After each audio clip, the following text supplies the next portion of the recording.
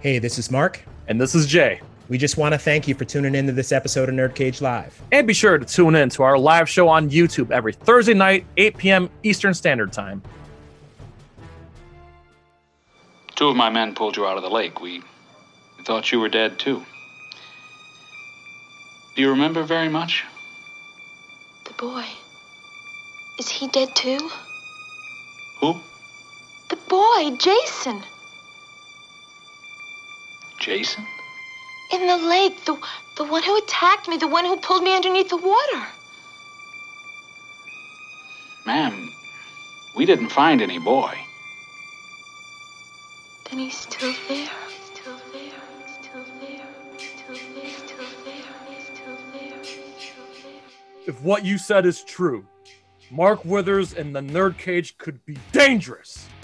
Hello and welcome. That's right, you're trapped in Nerd Cage Live. This ain't just a reaction show, but a debate show and a live discussion on everything that makes people like you and I tick. So thank you for joining us tonight. Please hit that like button and subscribe. I'm your co-host, Jay St. G, coming to you live from Syracuse, New York, and always with me, the warrior from Wakanda, the Fiend from Louisville, my man, Mark Withers. What's shaking, boss? Hey, what's going on, man? Super excited to be here as usual. And yes, today we're going to be talking about a mainstay in classic 80s horror, a movie that set the standard and one that gave us one of the most iconic characters in horror cinema.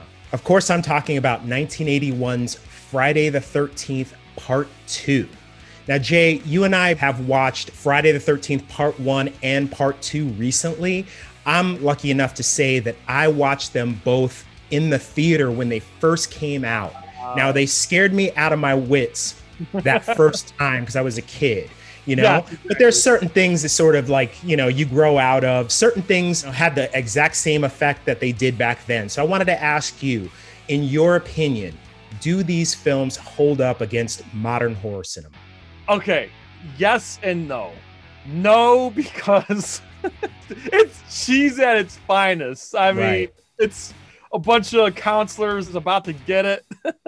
It's a trope that's been copied so many times. I can look back and laugh just a little bit. But yes, because those practical gore effects of all those kills are still impressive.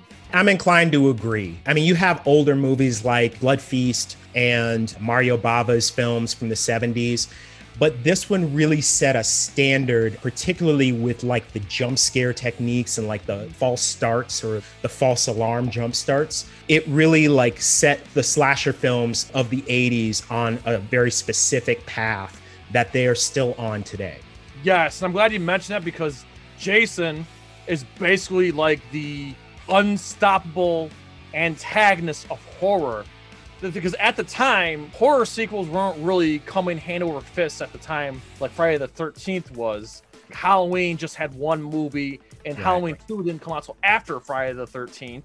Texas Chainsaw Massacre didn't have as many sequels at the time, so Jason started the sequel trend hard and fast, and again he just kept coming back, and every movie moving forward the character evolved into this unstoppable force, where in this movie he was just basically just like I wouldn't say like a regular guy, but he wasn't like the big giant unstoppable zombie creature that he became. Right. And I'm glad that you mentioned that, because in order to talk about this story arc for Jason Voorhees, we have to take it all the way back to the beginning. So originally, the idea for Friday the 13th, it was basically supposed to be an anthology of films that were not connected to each other. So the original had to do with Mrs. Voorhees getting revenge for her son, who she thought had died. And then there was going to be, the following year, another Friday the 13th film that had a completely different story that had nothing to do with Crystal Lake. But with the success of the first film, people started to sort of clamor for a story that had to do with what happened to the little boy, what happened to Jason Voorhees, because at the end of the first movie, you see the ripples in the lake, and that kind of implies that he's still alive. So one of the producers, Phil Scuderi, insisted that they sort of shift gears and they change the story to talk about the grown-up Jason who has witnessed his mother getting killed and now seeks revenge on those same visitors or counselors that come to Crystal Lake. Not to mention the girl that survived the first movie. The second movie picks up right where they left off, how she got rescued by the police and whatnot. And spoiler alert, right at the beginning of the movie, when you're watching the movie, you're thinking, okay, this girl's going to go through this whole adventure again. No, they totally pulled a Terminator Dark Fate. Killed her right in the beginning of the damn movie. Right. And there's an interesting story behind that. So the actress that played Alice, the survivor of the first movie, Adrienne King, she acquired a stalker after that movie became a hit. This stalker was so relentless, even with her going out of the country. She had moved to the UK to kind of get away from him, and he followed her over there. He was taking pictures of her unaware and then sending them to her, giving her death threats. It really traumatized her to the point that she no longer felt comfortable working as an actress. And so even though she was under contract to do the second film, she asked to be involved as little as possible. And so the producers made a decision to sort of just get rid of her early on in the film. So I wanted to get into this. What was your favorite kill? So there's a lot of interesting kills. I think the one that kind of struck me the most, like it was the most interesting to me, was the guy in the wheelchair. So like, I think his name was Mark also. So he takes a machete to the face, he rolls backwards, and then you see his wheelchair like basically go down a set of stairs with the machete in his head. I just found that so darkly amusing. Just the idea of that kill, as opposed to a lot of the other kills where it's basically just like, you know, a slitting of the throat or maybe like a machete to the shoulder or something like that. Yeah. It really took a moment to kind of get creative. What was your favorite? You took mine. Honestly, you took mine, but I'm going to give an honorable mention. The one where the cop got killed by the hammer. The build up to that kill was awesome because he's running through the woods and then he finds Jason's house and then goes inside the house. And I felt like, even though it wasn't like the most creative kill, the build up to that one was probably the best in my opinion. Yeah, I'm inclined to agree. Now let's talk a little bit about the character Jason himself in this movie. I think what a lot of people don't realize is that it took 4 different actors to play this role. Now, originally, the role went to an actor named Warrington Gillette, and he got the part sort of under false pretenses. The casting director was under the impression that he had been to a well-renowned stunt school for stuntmen in Hollywood. So he accepted the role, and then it became apparent early on in filming that he wasn't able to do a lot of the stunts. And so he was let go, and in the interim, they had the costume designer, Ellen Lutter, play Jason's legs. So any scene that you see where it's just a close-up of Jason's feet and he's walking, that's actually Ellen Lutter's legs. Oh. And then the scene where Alice gets killed, the hand that pushes the ice pick into the side of her head is actually the production assistant. His name is Jerry Wallace. And so they sort of utilized people that they had on set until they could get a proper stuntman. And they wound up hiring a guy named Steve Daskowitz, who at the time was going by the name Steve Dash. And he did all the full body scenes with Jason where he has the sort of burlap sack over his head. Yeah.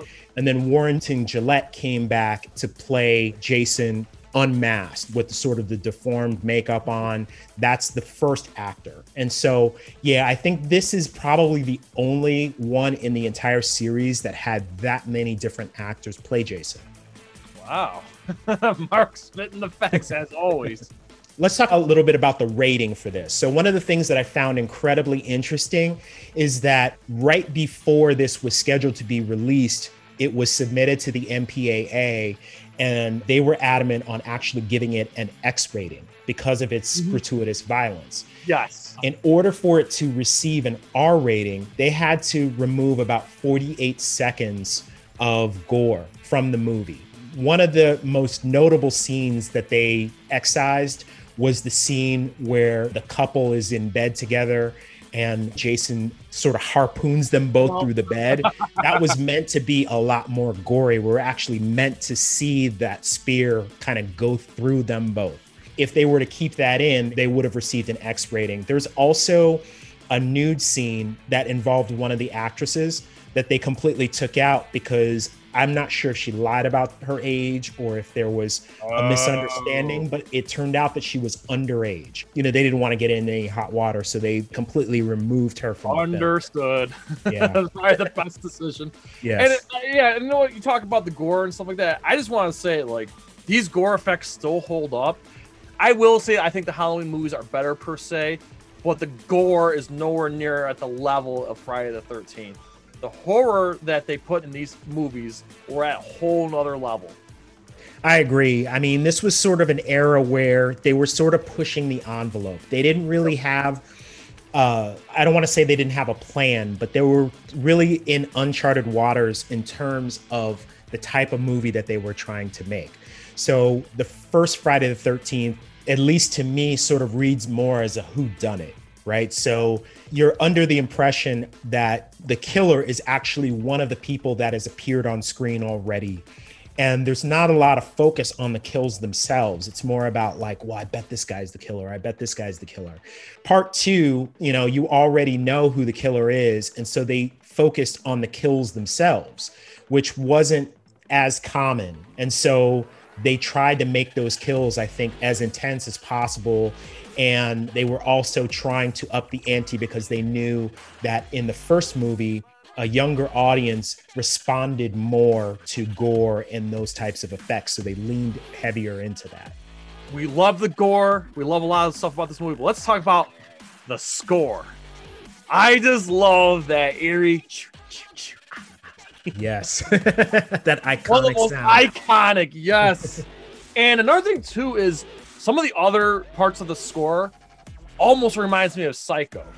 Yes, I was going to say that. You could tell that Manfredini took a lot of influence from that original Psycho score. So particularly in the scenes where someone's actually getting killed, you hear that sort of two-note ostinato, like that really sharp sounding violin that is prevalent throughout the series.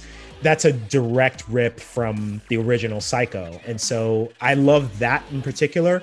I also love the music in the more tranquil scene, like toward the end, right before that last jump scare. It's this sort of very calm, you know, almost like easy listening music, but there's an eerie like keyboard that's like sort of phasing in and out. And it kind of gives you this impression that, okay, everything is not like it seems here. And I think that that was a really smart move on the composer's part to kind of give you that extra layer. Absolutely. So I figured might as well let's talk about the sequels. Not all of them per se, but again, how Jason evolved and how they put him in different scenarios. I mean, he went from like Camp Crystal Lake to eventually his 2-minute appearance in Manhattan to outer space, and then eventually squaring off with Freddy Krueger.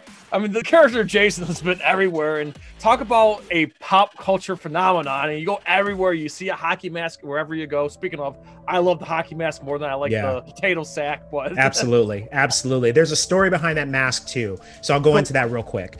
So for part 3, there was not really an intended mask to be used. They were really planning on having Jason sort of be in the shadows, and maybe you see the back of his head, or maybe you see a silhouette, and he's not wearing a mask at all. Well, one day there was a lighting test that needed to be done, and the actor at that time, his name was Richard Brooker. They really didn't want to take the time to put him in makeup just for a lighting test. And so one of the lighting directors was a big hockey fan, and he happened to have a goalie mask with him. And he said, here, just put this on for the lighting test. So as Brooker was putting it on, Steve Miner, the director, walked by and fell in love with the idea. And he had a special effects crew then custom make a mask for Richard Brooker. And then that mask in part 3 winds up becoming the most recognizable thing in the movie. And then that evolved into sort of like a trademark for the character. Absolutely. Okay, my favorite Jason, I don't know if I have a favorite movie per se, but I feel like the most rewatchable one to me, I'm going to have to say Friday the 13th Part 8, Jason Takes Manhattan. Because I love the fact that even though he's only in Manhattan for like a couple of minutes, but when they filmed it, they just turned on the cameras in New York City and just had Kane Hodder just walk through the street.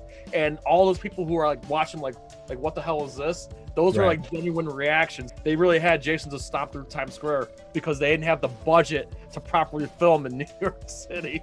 Right. I feel like that was kind of the one that like resonated in my childhood the most because, you know, that came out in the later part of the 80s and I was born in the 80s. I wasn't like around when the early movies came out. I was kind of Right. like growing up as the later movies came out because Jason was still a prominent character. What about you? Is there any sequel for you that stands out the most? Well, I kind of stopped at 4 because I kind of felt like the first 2 set a very specific mood. Cunningham's original sort of vision for the film was the scariest one, in my opinion, because we were being introduced to this entire world of Crystal Lake and with the Voorhees characters. And then part 2 sort of upped the ante. Part 3 to me got a little sillier, and then part 4 was just ridiculous. So I just kind of stopped after that. I never watched any of the rest of them, except for Jason X. I watched that one by accident because I was staying with my cousin. She and her husband had rented it, and we all sat down and watched it, even though I didn't really want to. I was just like, Jason in space? I mean, come on, for real. I just love the whole in space trope. Right. Okay, I guess we can kind of wrap this up. Bottom line, Friday the 13th Part 2, I felt like was the momentum that horror movies needed. And to follow Jason, even though Mike Myers struck first, Jason struck second and kept the movies going, and then Halloween says, you know what, it's time to bring back Mike Myers. Then Freddy Krueger comes along and he gets more movies, and Leatherface comes back. Then we get Pinhead. Like, I felt like the horror movie antagonist kind of started with Friday the 13th Part 2, and the movies just kept on rolling, and eventually Jason became this huge phenomenon. Jason made cameos in like other TV shows. He's been parodied so many times. He eventually just recently got his own video game, and of course he was a guest character in Mortal Kombat X. Wow. It's a little bit of a head scratcher, Right. but for the diehard Jason fans, I guess it pleased a lot of people. So bottom line is 80s horror movies had the fan base it does because of Friday the 13th Part 2. Yeah, I'm inclined to agree. Slasher movies and gore films existed before this one, but this is the one that really commercialized everything and kind of made studios see the genre as viable and something that they could sort of flesh out. And to this day, we owe a huge debt of gratitude to that film. Before we go, we ask you to pretty please like, comment, subscribe, ring that bell, and spread it like syphilis. So USA from Louisville to Syracuse to all of our friends and fans around the world at Nerd Cage Live. Enjoy life, stay safe, and good night. Sayonara. Ooh, trying to get out of the nerd cage, are ya? Well, before you go, hit that subscribe button. And if you're really intrigued, ring that bell. Thank you for dropping by.